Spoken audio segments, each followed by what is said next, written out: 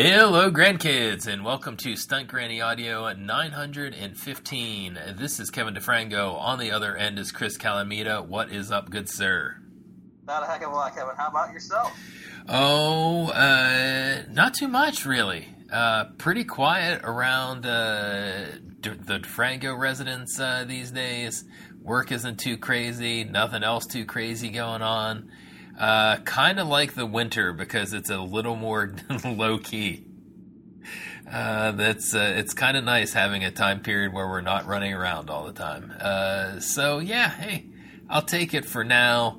But one person is not being low key right now, and that would be Tony Khan.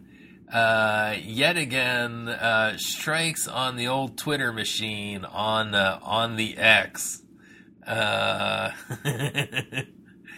and he is very unhappy that one Jinder Mahal is getting a championship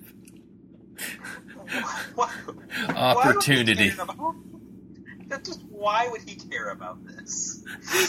Apparently, last Wednesday, when Hook called out Samoa Joe, there was a small amount of people complaining about it, saying that Hook isn't in Joe's league or whatever.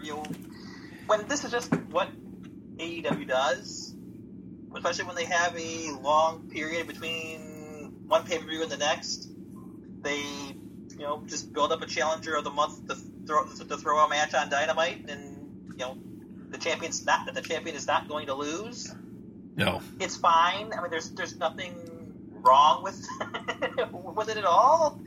But apparently, Tony Khan has spent the last 6 days of his life, that also included his football team, at completely self-destructing over the course of the last 5 weeks. Yes. My hat's off to the Jaguars for self-destructing and allowing the Pittsburgh Steelers to sneak into the playoffs here. They pulled off the impossible. What was thought to be impossible 6 weeks ago. Yeah. Well, all this is going on while his own show isn't just in his own company is in shambles. His creative is questionable at best. All of his business metrics seems like none of his business metrics in AEW are showing any real positive growth. He picks this fight this is what he's been thinking about for 6 days. How a very, very small amount of people react to Hook's challenge to Samoa Joe. Taking it out of poor Jinder Mahal, who has never done anything to him. I'm not the biggest Jinder Mahal fan. I've made that very clear over the years. But what did he do to Cody Khan? Yeah, Jinder was really catching a stray on this one. But yeah, I read the tweet because I couldn't, for whatever reason, I actually caught it mostly live, and I'm like, what the fuck is going on here? Like, why is this? Because, honestly, I guess I had forgotten that Hook had challenged Samoa Joe. Because I, am online enough, at least, to kind of gauge the weather, I feel like. I feel like I would have heard something about people being displeased with Hook, throwing out this challenge, but I didn't remember really seeing anything. It's like, that was the biggest thing to me. Like, I had no idea where this origin story came from. Like, yeah, it was such a weird. Well, the USA Network, the WWE TV Twitter accounts, I will never call it by that other name. We're taking some shots at AEW and Tony Khan over the weekend, I believe. Did you see the thing where the WWE on Fox account shared the Kurt Angle meme after the Jaguars lost? Oh my God, no! And then the USA Network account, the actual USA Network account, responded to somebody saying something with what was their cage match rating? Oh, I did see the cage match thing because they were responding to another wrestling journalist, right? the Wrestling Inc. guy, I think. Yeah. Yeah, because Tony Khan is, the people who review wrestling on Cage Match are nerds to the level that we cannot comprehend it. We do this every week.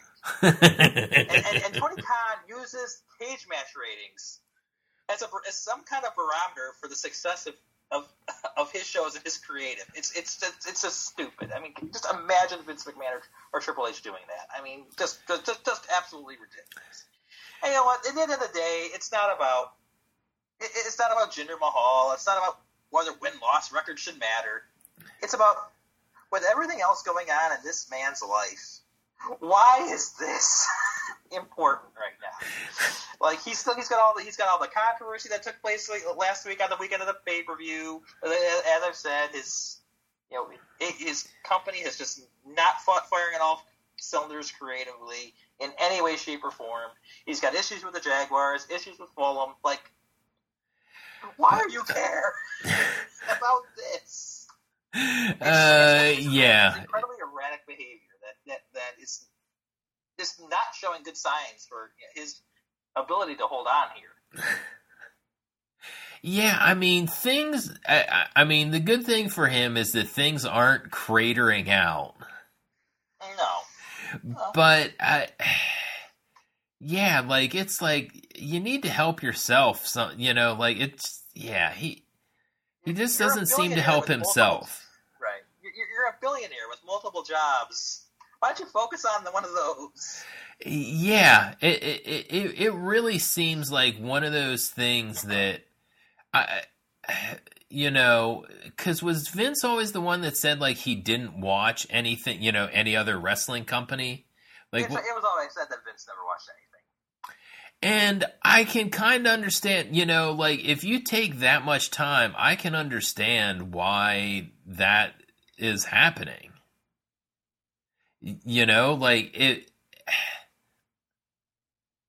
I don't need to look at any other work stuff not on the work clock.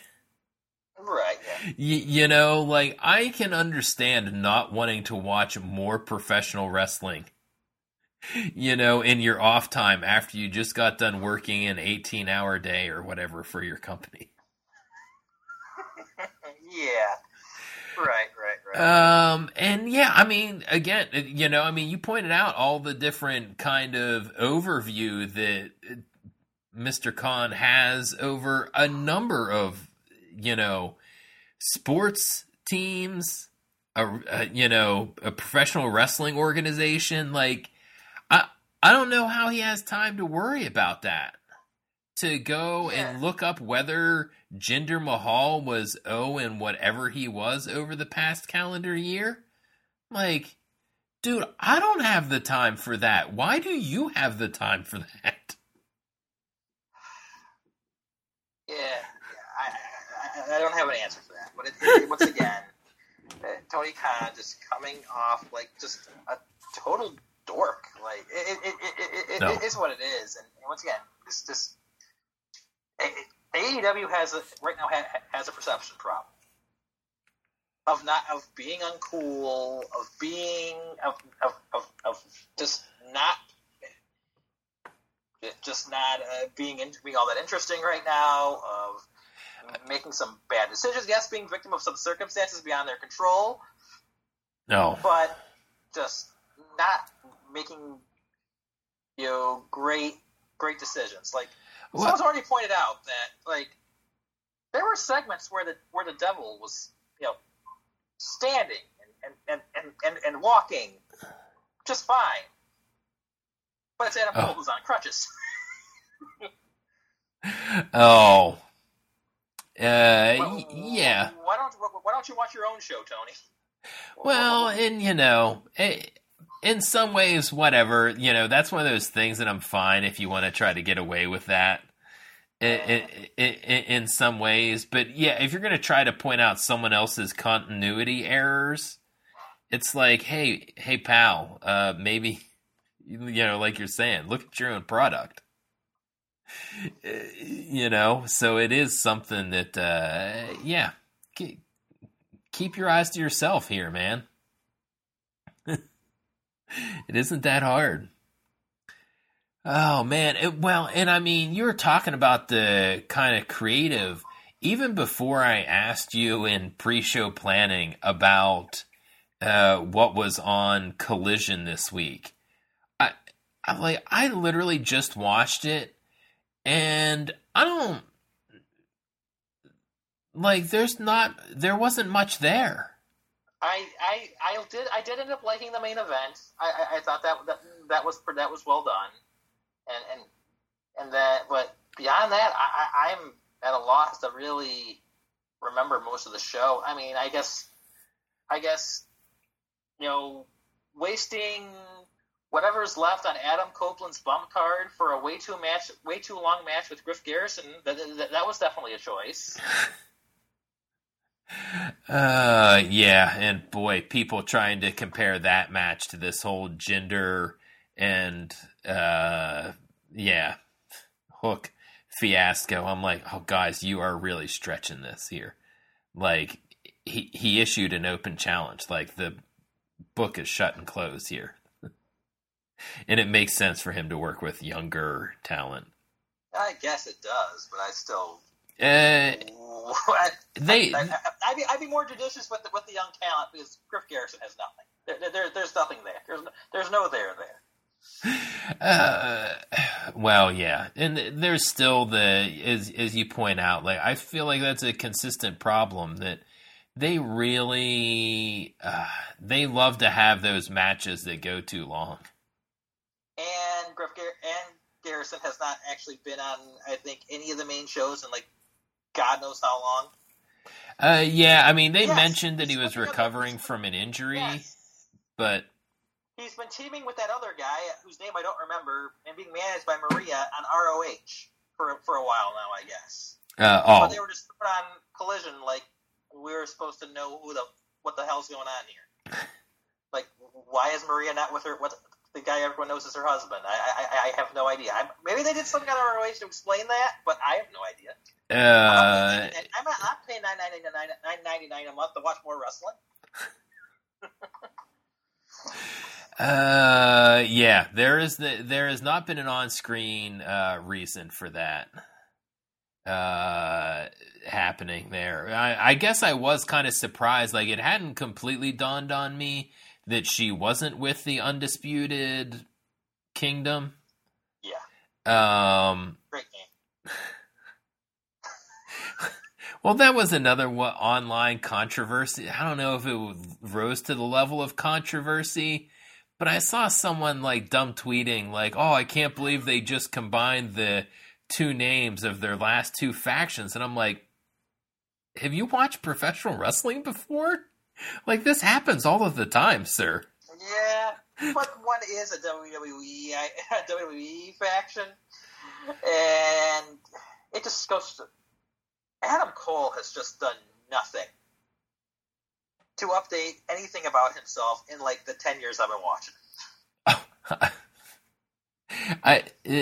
That is one thing that is shocking, that he has maintained his popularity, and he has been as one note as humanly possible. He really is one note. Yeah. Just, so that's where it kind of gets to know, are we really buying that this guy is this created? Because I guess maybe he's been a bit of a manipulative character through his heel runs, but still, they just needed to get out of it at that point. No, they know he's not.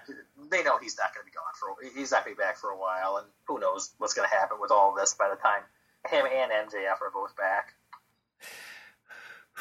Yeah, I mean, just that, whatever level of delayed it's going to be, it's just going to be rough.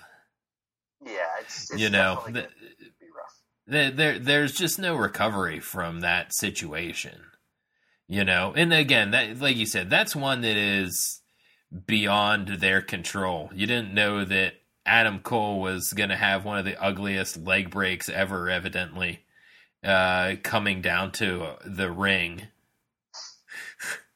Yeah. And then in the meantime, you start this long storyline, and MJF ends up with a torn labrum that will probably keep him out, I would imagine, a minimum of 6 months. Yeah, I saw something that he's going to try and rehab his way to be back quicker. That does not seem like a good idea. Because you try the rehab, it fails, and then you still have to get the surgery, then you've put yourself out for even longer. Yeah, and that seems like an injury that is not one to be put off. Yeah, no, yes. So this is not smart by MJF and AEW Medical there. I'm trying to think about what else would have happened on Collision. The one thing, just because I was tweeting about it, the one thing I do remember, despite the fact that I'm still sitting here shaking my head at Ric Flair just talking nonsense these days and putting himself over way more than Sting, who is on his retirement tour. Yeah, you know what? Nice moment for them. Especially Sting, of course. Nice moment for those fans in the front row when they went and took the picture. It's again that was.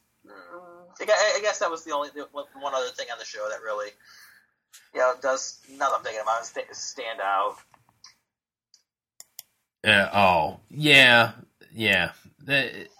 That they have been doing some, fairly good stuff with. They've kept Sting visible. Yeah, I guess, and they are kind of letting him work some matches here and keeping him a little more, because I do feel like he had kind of not made as many appearances there for a while. Yeah, for a little bit. Look, he wasn't around as much, no. So they've really kind of let him run with the end of this thing. Although, we still have like 4 or 5 months. No, we have less than 2 months now. Okay. It's like the first weekend of March. Okay. Yeah. It was fun to see them. That match was one that thankfully did not overstay its welcome. No, it did not. It absolutely did not. That was what was good about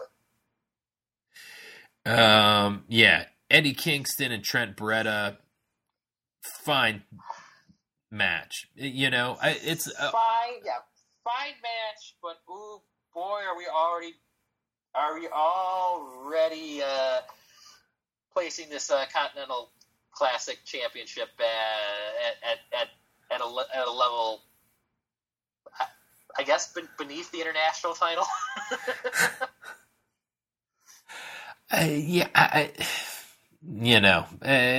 Anyone that's listened to the podcast knows that AEW has too many championships. Like, I don't even know how you try to define slotting this thing other than not the world championship.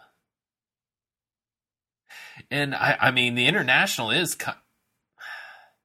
trying to figure out if that's the second biggest, because and I know that Jeremy and I have had this discussion, at least. I'm not sure you and I have. Christian is just such a weird character with that championship. Like, it's displayed, but I don't feel like there's a real champion defending it for some reason or another. Maybe it's just because there's so many fighting champions and he's not a fighting champion, but he just seems so storyline involved that I don't think about him being champion. Like, I understand what you're saying. It's kind of like we talked about it last year when Roman Reigns did not lose at WrestleMania, that the stories after that made more sense without him having the championship. And while I don't know if this necessarily would make more sense without a championship, it doesn't need a championship involved. No, the personal issue between Christian Cage and Adam Copeland is enough. Yeah, he does not need to be TNT. Now, the TNT Championship should be the number 2 championship, but because of just the sheer will of Orange Cassidy's performances, the international title has skyrocketed in value over the last year. And I mean, there was an argument before Samoa Joe won the world title that the world title was third. during all that MJF silliness and all the pokey angles and the comedy and the bad comedy. Right. Yeah. Yeah, it's just Samoa Joe is the right guy to redeem credibility in that championship without 100% without a doubt. And if we're going to mingle that with the Swerve Hangman Page feud, which is really the most personal, most realistic thing in all of AEW. Yeah, I'm thinking 3-way at the next pay-per-view for that. Combine the Swerve Page feud with Joe defending the title. And I think it's the right move as well. So you rebuild your credibility of your championship like that. Joe has beats like a Hook or some other babyface on the way there too in defending the title. Just Joe being Joe is Samoa Joe being Samoa Joe is going to help this situation. I'm not saying it's the be all end all answer of all their problems, but it will definitely won't hurt, and it will probably help some. Yeah, he is a character that he found a formula and has stuck with it also, but I guess I feel like his character is more nuanced than what Adam Cole does. It absolutely is. He feels sometimes he has felt over the last few months, and I've made a comment on Twitter. He feels too real for this clown show. Once again, if you're going to intermix him with the other guys that people believe in, and this hot feud that has been the highlight of AEW over the last 6 months, it's a good thing. Yeah, and I mean they're all gonna. It's not quite big meaty men slapping meat, but it's pretty close to that because all of them don't mind working a little on the tough side. Oh yeah, absolutely. Yeah. It could definitely be a good stiff match. Yes. Yep. So I do look forward to that matchup. It should be a fun one. And I'm trying to I'm running through. Well, we already talked about Taven and Bennett, and that's fine that they're in the tag division. Honestly, Sky Blue continues to get time on Collision, but I'm not sure what to think of it really altogether. Well, they finally figured out that she can't be Sky Blue anymore if she wears black all the time, so they moved her back to a blue outfit. Claudio and Andrew Everett, just a match, and then you got Claudio going against Hangman on Dynamite. Should be a fun match, and Hangman needs to pick up some wins to justify being in the world title picture. So I assume that's the kind of point of that. Yeah. I mean, Claudio is in the same position he is in the WWE. I mean, other than the fact that he got an ROH World Championship reign. Yes, that's what it was. Yep. So, I mean, he got that. It is a head nod to his contributions to wrestling, but otherwise, same spot. Jobber to the stars here. So, I would be pretty shocked if Adam Page does not pick up that dub. And then the main event, you alluded to it a little bit, FTR versus Malachi Black and Buddy Matthews. It's weird that Dax Harwood loves to have his family at ringside despite incessant harassing from multiple superstars at this point. Yeah. And then the whole thing about Black saying if if they won, then Dax has to disown his family and join. And that was just stupid. That was just adding layers of this, spooky bullshit onto this that it didn't need. I mean, it was a really, really good tag match. I did enjoy it. Strong finish. Although the whole thing with Daniel Garcia joining up with FTR feels kind of out of nowhere. Yes, that I was just like, oh, someone's coming down, and I was like, oh, Garcia. I was like, who has never formally turned face, by the way, or he did, but then turned right back. But that's like a year ago now. They're just AEW has a lot of these guys that just feel like faction hoppers, and and they don't seem to get anywhere. Like Hobbs has been in 3-4 factions at this point. Oh yeah, and Garcia isn't far behind. Lee, right. Yeah. And he's been there less time. Not really great. I mean, I guess you needed someone else, but I guess I don't have anyone better in mind right now, but it still seems like a weird, little bit of a weird fit. So, yeah, I think that about does it for AEW. Like, I did feel like we hadn't talked about them much, so I don't mind doing a quick run through for them.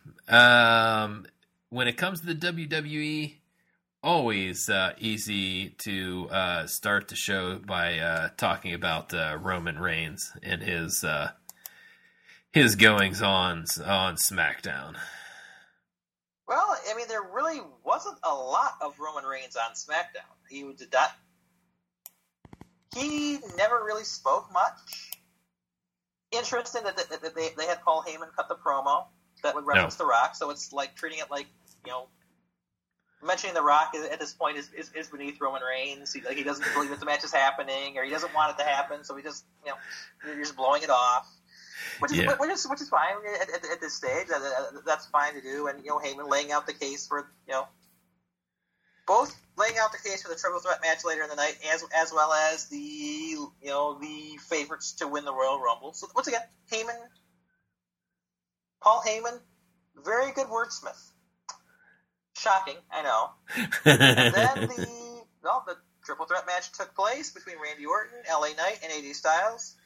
Although the original expectation was for a Randy Orton win and singles match against Roman Reigns, the Bloodline had other plans when they did that thing where the heels run in, interrupt the number one contenders match, destroy everybody, and then I guess expect that. Yeah, I guess nobody's the number one contender now. That's one situation where it's usually the baby faces who look dumb, but the heels always look extremely dumb in this situation. Just because of that reason. Like, guys, come on. Guys and girls, whichever heel side you're on. Stop doing this. You're going to get a triple threat match or a 4-way match. Whatever the number happens to be. Always a bad idea to interrupt the challenger matches. Yeah. So Roman Reigns has gotten himself into a fatal 4-way at the Royal Rumble, and it's, you know what? Honestly, it's probably a better match than just Roman and Randy one-on-one. It'll be a lot of fun. Randy Orton doesn't have to do a job less than 2 months after he returned. AJ Styles does probably. It does feel like it's a better situation, and not, I guess, necessarily just because AJ can take the pin, but why did I just completely brain fart there? It almost seemed like Randy Orton was gonna get revenge too easily. That's where I wanted to go. Yeah. And not that he was gonna win necessarily, but it just, yeah. It seemed like it, after Roman Reigns is like, what have you done? You haven't earned it. At least he had some outlet to try and earn it, and now he can still kind of get some more TV time, and like you said, maybe it'll be a little bit longer before he has to take an L here. So, good for him, you know. I think that should happen. It's Randy Orton. Like, he should be kind of sort of protected. Yeah. So yeah, that's right. There really wasn't a whole lot. There was not a whole lot of Roman Reigns. Just a lot of physicality out of him at the main event there. Yeah. To kick off SmackDown this week, Kevin Owens ends up capturing the United States Tournament title chance. Yeah. Against Logan Paul, much to nobody's surprise here. No. It's not like they telegraphed this from the beginning. But it's the right choice. He's a fun guy to feud with Logan Paul. I liked the bit with where he hit Logan in the face, and I guess Logan Paul has literally been hit in the face before, so it was a situation where just hit me. and he did. Did you see the welt on Logan Paul's face in a later picture? I did not. He connected with that one, huh? He connected with that one, yes.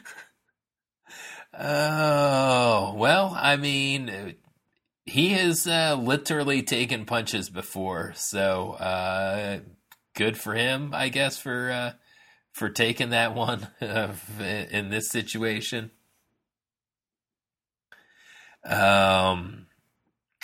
Wow, yeah. That's kind of funny. But yeah, I mean, they should have good verbal sparring moving forward, and it should be a good match. It should be a very good match. I'm looking forward to it. Yeah. So, what else did we have going on there? Oh. Yeah, how could I almost forget about this one? What do you think of the teaming of Karrion Kross and the Authors of Pain? I'll give it a chance. A weird return signing for the Authors of Pain. The weirdest return though is Paul Ellering. Like, what does he really add that Scarlett doesn't already do? Yeah, I'm not quite sure why you have two managers. It's a weird. It's once again, I mean, Triple H trying to recreate everything from NXT every which way. I don't know if he feels like he felt bad for Ellering because Vince just might as well have had him thrown out the door. The second AOP made their main roster debut years and years ago. But he's just 5 years older now, and it's just like he's definitely someone who looks and feels like a relic from a time gone by. Yeah, I'm not sure what he's going to do for them that Karrion Kross can't do. Because the Kross thing. They're going to get problems. Yeah, they do need somebody in there. They think that they don't speak the language. It's not their first language. They were not. I don't think I've ever heard either of them speak actually. Well, and again, but that's fine though. Both Kross and Scarlett can talk for them. Yeah. You already have two people. If you're gonna make that team go together, it's like you already have two of them in this situation. So why do we need another one? Yeah. So that was an interesting choice that Ellering came along with the package. If you're trying to resurrect the tag division, I guess it could work to have them back. It feels like they're doing a better job of rejuvenating the women's tag team right now division. They're doing better with women's. I think, you're not going to have the Viking Raiders for seemingly still a pretty long time. So to now have that role for that huge tag team that throws all the other tag teams around, that's open. Oh, so they could fill that. They could fill that void. Yeah. Yeah. I'm not sure if it's a return signing I would have made, but you know what? It's what they're doing. I mean, I'm not gonna. Yeah. I'll give it a chance. I mean, I wouldn't have brought Cross back either, but here he is on my TV, back on my TV again. So we'll see. We'll see what they can do with him. I mean, I'm in the camp of there's nothing. We've seen what's there, and it's not much. Yeah, I thought that was kind of it's a weird repackage. It's a weird kickoff feud, just because Lashley and the Street Profits are still kind of in a weird situation. They're in a very weird situation. That is probably the biggest failure of the last 6 months of Triple H's reign in charge. Yeah, just the way they were brought together, and then the Street Profits didn't not immediately changing their gear, not immediately changing their entrance or anything like that, and then the heels 1 week, their face the next, their heels 1 week, their faces the next. Now it's like there's a tide with Bobby Lashley you can't fight for whatever reason. Crowds will cheer that guy no matter what. Oh. But at the end of the day, he hasn't really anything that dastardly, I guess. Doesn't come off that evil. So. Oh, right. Just have them be baby faces in this 6-man tag feud. You know what? You gotta fill time with SmackDown with something.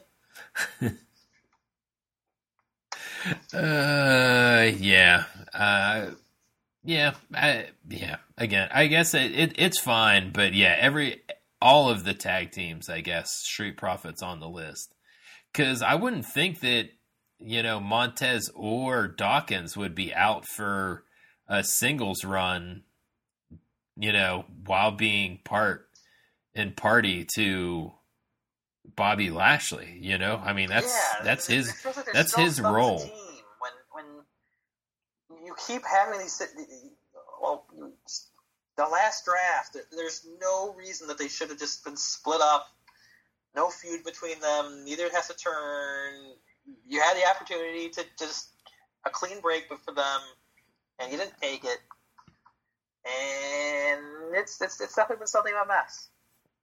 Yeah, so I do not think whether Karrion Kross and AOP are a good idea or not, starting off in a quagmire is not going to help them at all.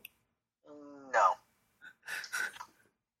So good luck to everyone involved in that. One person that I wonder maybe can pick up some traction here. Do you think Mi Chin can pick up some traction in the women's division after putting up a solid fight against Io Sky? Maybe, but it's not going to be her time. Just by the sheer, the season we're getting into. She might get a nice run in the Royal Rumble. Maybe she'll end up in, if there's a Women's Elimination Chamber match, maybe she'll end up in it. But other than that, she's just not set up to have a major run heading into. I mean, unless her and Shotzi, form a more permanent team and go for the women's tag titles. No, because they might just do something with I could see a 4-way or whatever, and coming out of that for WrestleMania. That could work as a team. I mean, Shotzi still seems to be somewhere. She gets to show up for the Elimination Chamber. Well, either Shotzi or Zelina Vega. One of those, I guess. Oh. I mean, I don't think she'll be, badly off or anything. but it's just not meant to be her time. And I don't know if she's gonna be able to leapfrog all the women in front of her to get a better, too much of a better spot. Well, yeah. I definitely don't think that there's time for her before WrestleMania. But I guess the more I thought about it, or after asking you the question, she's got to leapfrog a lot of people to just even win one of the women's championships, it feels like. Yeah. Oh, yeah.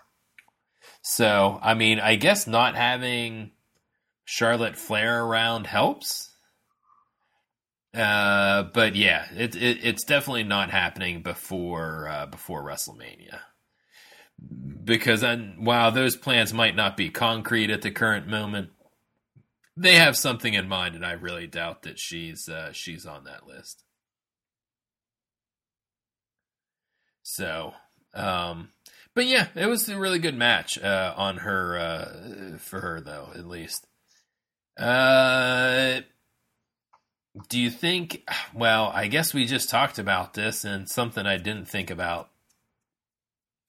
Do you think Tyler Bate and Butch are part of the tag team division revival here? I mean, I guess they're a team. I don't know about anything about any kind of revival here. I mean, the tag team division is going down from being a main event act, basically. And it's going to be going down from being a semi-main event act after the Judgment Day loses it. So, yeah, no. There's... Could it be entertaining filler? Yes, but that's all the future of tag team wrestling is right now. There's, I know Triple H loves his boys DIY and all that, but it's not going to be a step up for the tag team division when the Judgment Day is no longer involved. Yeah, and they have a lot of establishing to do, even for DIY. Honestly, I do think that was one of the more fun. They had a lot of fun kind of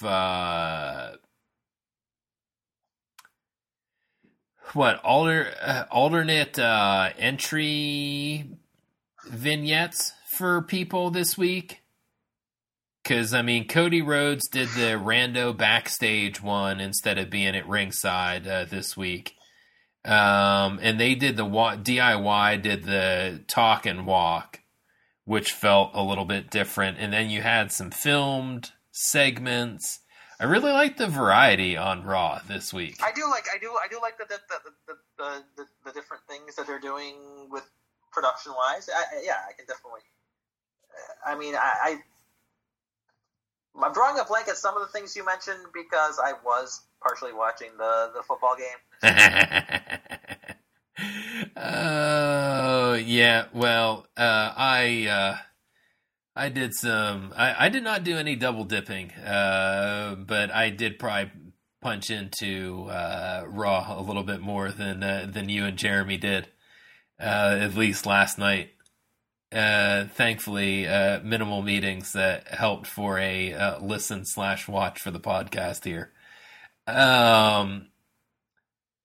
So, yeah, they just kind of did a couple of different styles of things, and I do appreciate that there are definitely things happening on WWE TV that are making it more palatable these days. And the announcement came down today that the former head of ESPN production for some major events, or at least is going to be the one to take over Kevin Dunn's job. Oh, I did not see that news. Yeah. Okay, well, I mean that's an interesting pickup, and I'm not surprised though. No. I mean, I'm imagine it's Nick Khan putting probably a colleague or friend of his in a big position. What? Is this how things happen? You don't say. Apparently, that's how things work in the real world. I had no idea. But no, I mean, once again, there have already been changes in how WWE does some production. I mean, I mentioned last week that they brought an NXT style vignette over from doing the club scene with the women's tag feud. All the Nakamura stuff that they've done with the anime, with the voiceovers and the anime, animation. I don't know if any of that would have made TV if Vince and Kevin Dunn had the power they had 2 years ago. No. I mean, I feel like you could start telling that Kevin Dunn's influence was kind of getting limited, honestly. Yeah. So I'm not completely surprised that, that it's just going more full tilt now. That they're out of there. It's time to make some changes, and it's like updating the product by not updating the product in some ways. Yeah. Like, I feel like these are things that used to happen, and for whatever reason, Vince got it in his head that wasn't the way to do it. Oh yeah, that was true with a lot of things. And speaking of video work from Monday's Raw, my favorite one, the R-Truth Judgment Day video. I think that we could take a full podcast just on the R-Truth video, quite frankly. Was it Tom and Nick Mysterio? Tom and Nick Mysterio, but he's never met Nick. Oh my gosh. I don't know how, like, Jeremy keeps on asking the question, and I think it's a valid one that I think him and I have talked about on the podcast, but we're still both at a loss for how this has happened. Like, we are unsure. Are you any more sure about how this has snowballed into, like, being one of the main drawing points of Raw? Well, it started with the first time that R-Truth met the Judgment Day and offered to be their partner at Survivor Series, which had happened 2 nights earlier. How would you do? How would I do? And then people realized, okay, it wasn't just a one-off thing. There's legs in this. And it's gone from he's thinks he's been a member of Judgment Day to he's not now. He's always been in Judgment Day. It has progressed. The T-shirt, the addition of himself on the T-shirt. It has just been a really weird evolution that has made some level of sense, but also it's unbelievable in a lot of ways that this is still happening. Like, I know that I've watched it, but it's wild. Yeah, it's rad. It's really fun. Did you see the picture Rhea Ripley shared today? The one with her and Damian and JD are out to lunch together, and you look in the background, you don't notice it right away, but R-Truth is in the background. There was that one. I love that someone did the Photoshop of R-Truth onto, like, a Christmas card. Like, everyone was wearing black and purple in it. Just the stuff that they're coming up with for this is just been top notch. Like, this is one where it's like, if you're not entertained with this, I can't help you.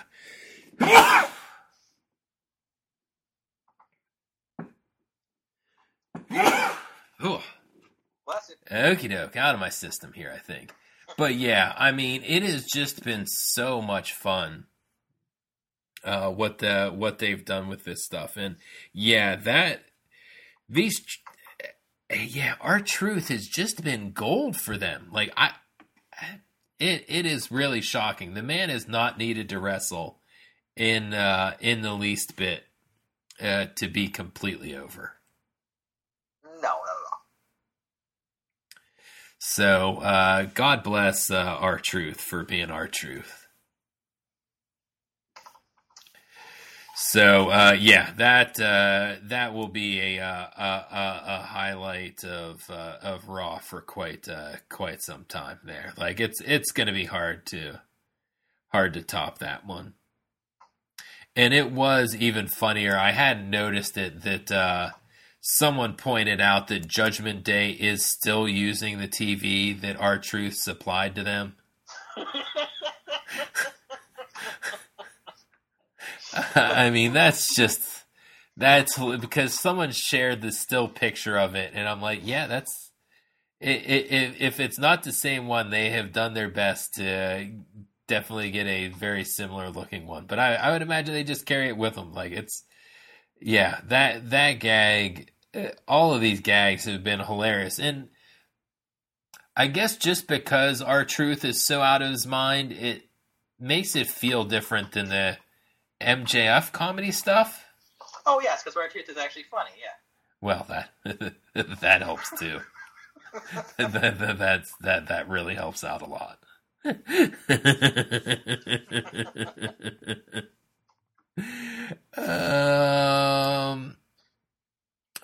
What did you think about the Drew McIntyre CM Punk pissing match? It was interesting. Once again, some of these, they gotta maybe be careful about these Punk segments getting a little too inside baseball for the audience. But out of that, some good intensity from both guys. Kind of surprised Drew McIntyre ended up announcing himself for the Royal Rumble instead of fighting Seth again. I thought maybe we were headed in that direction, a gimmick match this time of some sort. But no, Drew's going to be in the Rumble.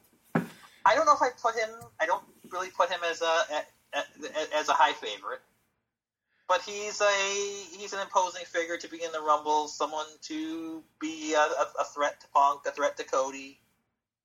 Certainly from a kayfabe standpoint, at the very least, from the context of the show, he's dangerous. Yeah, and they've done a pretty decent job of, even when he has eaten some losses here recently, he's gotten a win or two back on TV to help make things not look so bad. Right. No. So that was that was all very well done. They're definitely pointing everything in the direction of the Royal Rumble. And filling up the match with some heavy hitters. That's always good. You don't want that jobber Rumble like we had 2 years ago. No, you do need some names in your Rumble.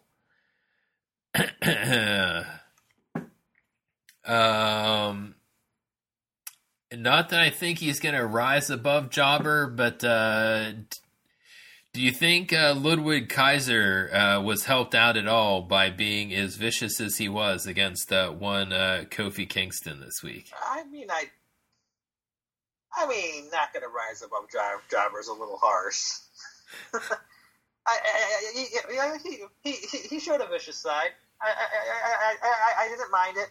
Although the count out was weird again, it felt like a mistake. So that's like the second week in a row a match with these guys ended weird, very, very strangely.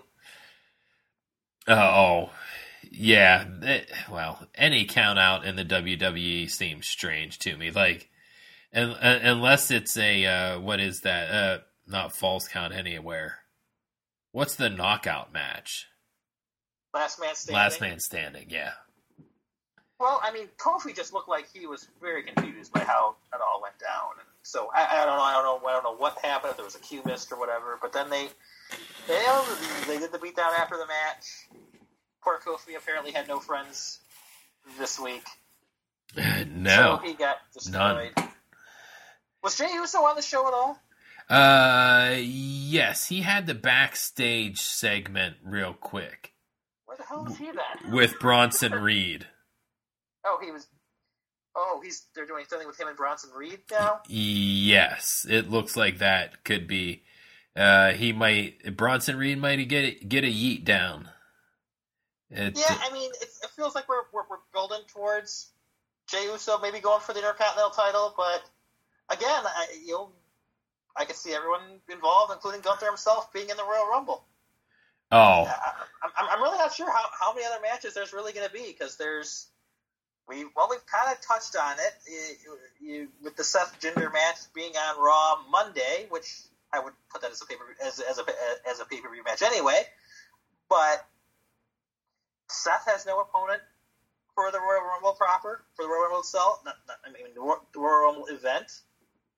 Rhea Ripley does not have a championship match for the Royal Rumble. It's looking like Io Sky is not going to have a title defense at the Royal Rumble. So no. Some of these champions look to be getting the night off. Yeah, that is a little bit surprising, because it's not that there is a whole lot of matches. I want to say that I looked at a couple of them. It's usually With not two any more than Rumbles, 4 matches, Yeah, really. we're already at 2. You can maybe obviously now you can justify a tag title match with DIY against Judgment Day, but then that keeps Finn and Damian out of the Royal Rumble. But then again, since Damien's already got the briefcase, why would he want to be in the Royal Rumble anyway? I mean, you can go with the double insurance line. Yeah, I mean they could be in it. I mean they've always gone in spurts with that. Did the people who wrestle earlier in the night get to be in the Royal Rumble or not? I don't know. Some years they do, some years they don't. Yeah, it kind of depends upon, I would imagine, how much of a surprise factor they want to put on as far as wrestlers reappearing. I feel like they haven't done that as much in recent years. Maybe just because a lot of the stars that were doing that are just plain too old now to be doing that. Yeah. I don't know what surprises lie ahead for the Royal Rumble. No, as I said, I could see Gunther joining the Rumble, because I think there's just not enough time to get him and Jay into a proper feud with each other to build that up. If DJ is next as far as challenging Gunther, so I could see them both in the Rumble itself. A name we haven't seen anything from since SummerSlam, but I imagine he's going to end up in the Royal Rumble. Brock Lesnar hasn't poked his head back around or not. I guess they don't necessarily have to announce that in advance. He could just show up in the Rumble and just start throwing people around, doing what Brock does. Yeah, just do Brock things. Like, it's not hard. Yeah, no.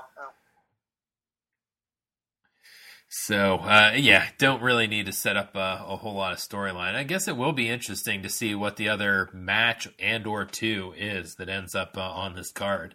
Yeah, it will be interesting. I mean, and then, of course, with the Women's Royal Rumble, the really only logical opponent left for Rhea Ripley, who is healthy, Nia Jax, also confirming herself for the Royal Rumble, but then also being confronted by Rhea Ripley, so we're going to get that match.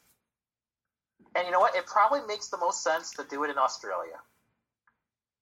Rhea's going to be cheered wildly no matter what, so you might as well put her against the heel and not put one of your baby faces in that situation to be booed. Oh. Yeah. Unless that's going to be a chamber match for the title, then obviously Nia will be in it, and a bunch of other people will be in it, but I could see them doing that as a singles match, and then maybe the number 1 contendership ends up being on the line in the Elimination Chamber. Yeah, I mean, those are the 2 main options. It ends. well, those are the only options, really. If you're going to do a women's one, yeah. And I guess that really does. You're kind of limited. Like, you've got to make the Elimination Chamber important. So you've either got to have a title at stake or, a title opportunity at stake. And I guess they have used it a lot for the secondary title. Well, maybe not secondary title, but, because I'm trying to think of how long they've had the 2 championships now.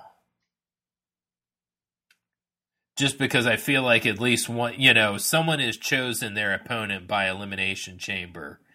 And so that ends up leaving. Last year, because there was only the 1 championship, I think it was the this is how not memorable the match was. I believe Austin Theory defended the U.S. title in a chamber match. Oh, yes. You are correct. A lot of good that did. Yeah, it really... John Cena. A lot of good that did, too. Well, they all can't be winners. Yep, that did not go well at all. No. Man, I mean, you can't even get a tag team off the ground now. Of course, Grayson Waller seems to be called for every heel loss now, also that is needed, which is not going to help matters at all. Yeah. So anyway, there's usually something at stake in an elimination chamber match, I guess. Yes. Yeah.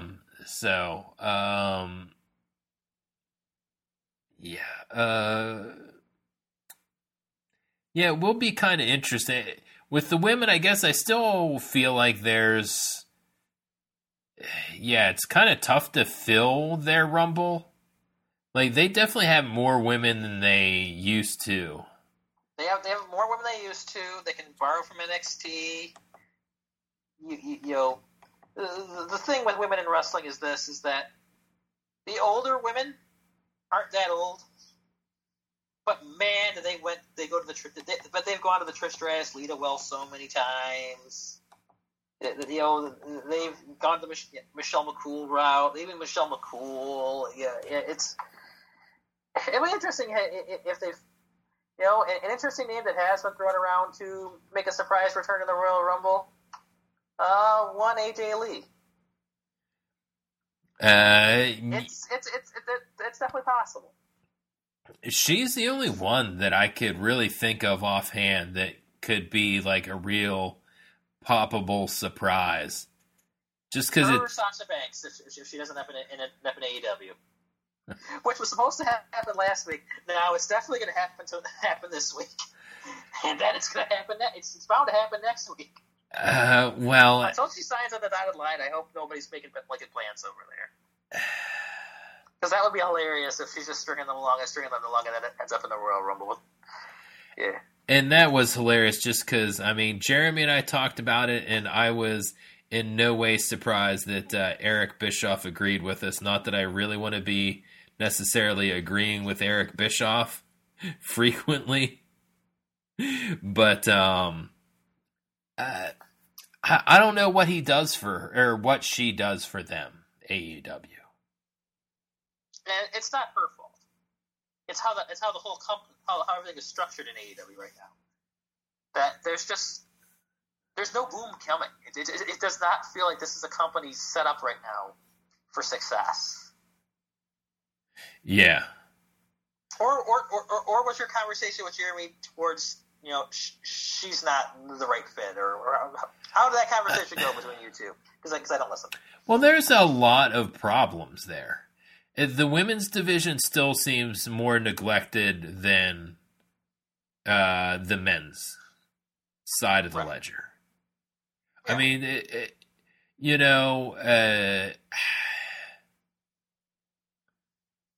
it's getting better. It has, it has been worse, but I also still don't have a lot of faith in the situation.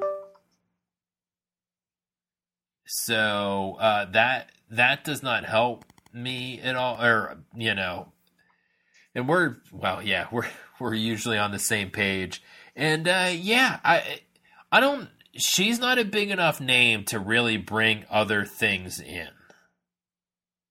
Like she's, and I mean we've talked about it with it. It seems like a lot of AEW fans are like super wrestling fans, but it's just like you have that demographic already. Yeah. Like, she doesn't do anything for you, and if you're not, I don't know how much you're going to build around her. It still feels like they wanted to build around Paige or Saraya. and it didn't work. I don't know if she can work. You know, she is still taking very few bumps. Like, oh yeah, she absolutely is. Yeah. they keep on trying stuff, and it just, you know, they brought in a lot of names, and none of them have given them the, like, I guess CM Punk gave them something of a bump. Yeah. But that, you know, I mean, that's been about it, honestly. And I mean, that wasn't even a big one. Right. When Punk and Bryan and Cole all came in about the same time, I mean, that's first 6 months felt like probably the hottest AEW ever was. But for a number of reasons, it didn't sustain. And it didn't sustain because of Punk, yes, because of the rest of the problems in the locker room, because Tony Khan has been booking this promotion essentially himself for years and years. He's running out of ideas. You know, he doesn't. You know, when things started to take a turn for the worse, he did not show great leadership in being able to turn things around in any way, shape, or form.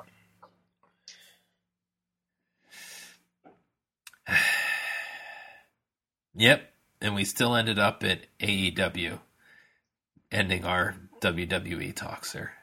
Oh yeah. But it was all because of Mercedes Moné possibly popping up in the Royal Rumble and just talking about her influence.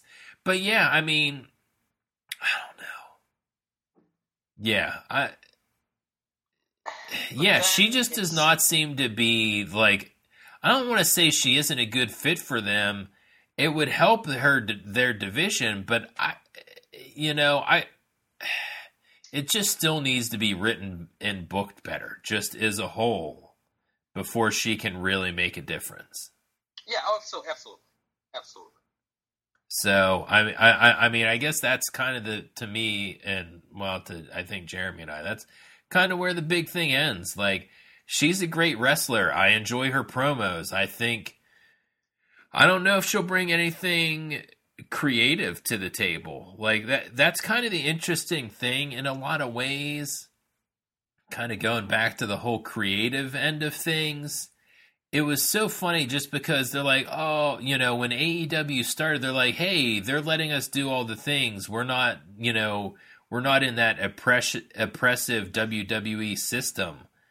But now when you see the WWE doing all of these different things, it makes you realize that AEW isn't doing any of that. Like, WWE is becoming its own alternative.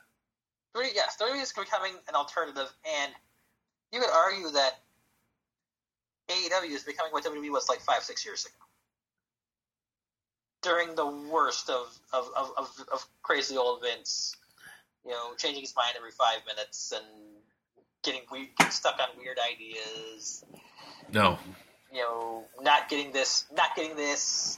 You know, that's, you know, seems to be right in front of his face that it's getting over, but, you know, he denies it. You know, it's maybe not quite to that level, because I don't think Tony Khan is quite that myopic, but yeah, he can still be pretty myopic.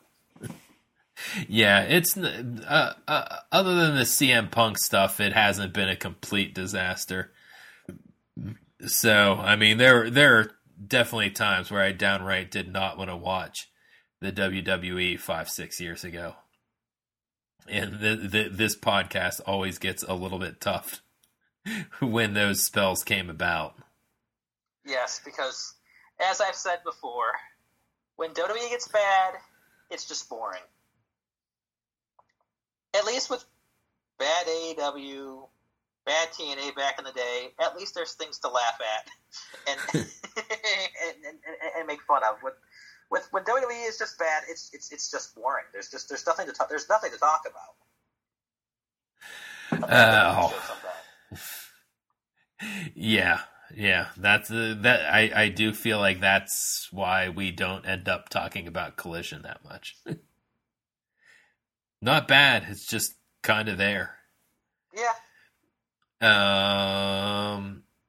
I guess anything else to hop back into the WWE about, or we just feel like taking this one out of here? Let's just take this one out of here. Because, I mean, it doesn't really... There wasn't really that much even on Raw itself. I mean, the main event was Cody beating Nakamura, which fun match. Not much else to say about other than that. Yeah, well, I mean, that's one of those feuds that is... I don't want to say it's a victim to the Royal Rumble, but it would normally go on a premium live event, but it's not making the cut. It's not making the cut. In that show, it was good time for it. Yep. Yep. Okie doke. Well, Belltime Beer came up to me from a little birdie from Charlotte, North Carolina. Red Clay Cider Works, Cherry Bobbin Trolls, Apple and Tart Cherry Cider. This is the only place that I drink ciders from, quite frankly. I always do love, just like this example, they do a lot of mixes of... I think the problem I have with cider is that it gets too sweet if it's just straight cider. But they almost always put something tart and or straight up sour into their cider mix to help balance out that sweetness. And this one is great. There is an awesome cherry overtone, obviously, on top of it. Still having some of that back end cidery sweetness. So you get a little bit of pucker and a little bit of sweet. Should one find themselves in Charlotte, North Carolina, Red Clay Cider Works is definitely worth stopping in because they have very, very good beverages. So that is the Belltime Beer from @DeFrango11. He is at Stunt Cali. The brand is at Stunt Granny. Rate and review us on Apple Podcasts. Download us at any number of locations, whether it's Spotify, iHeartRadio, or Amazon. Have a good night, grandkids.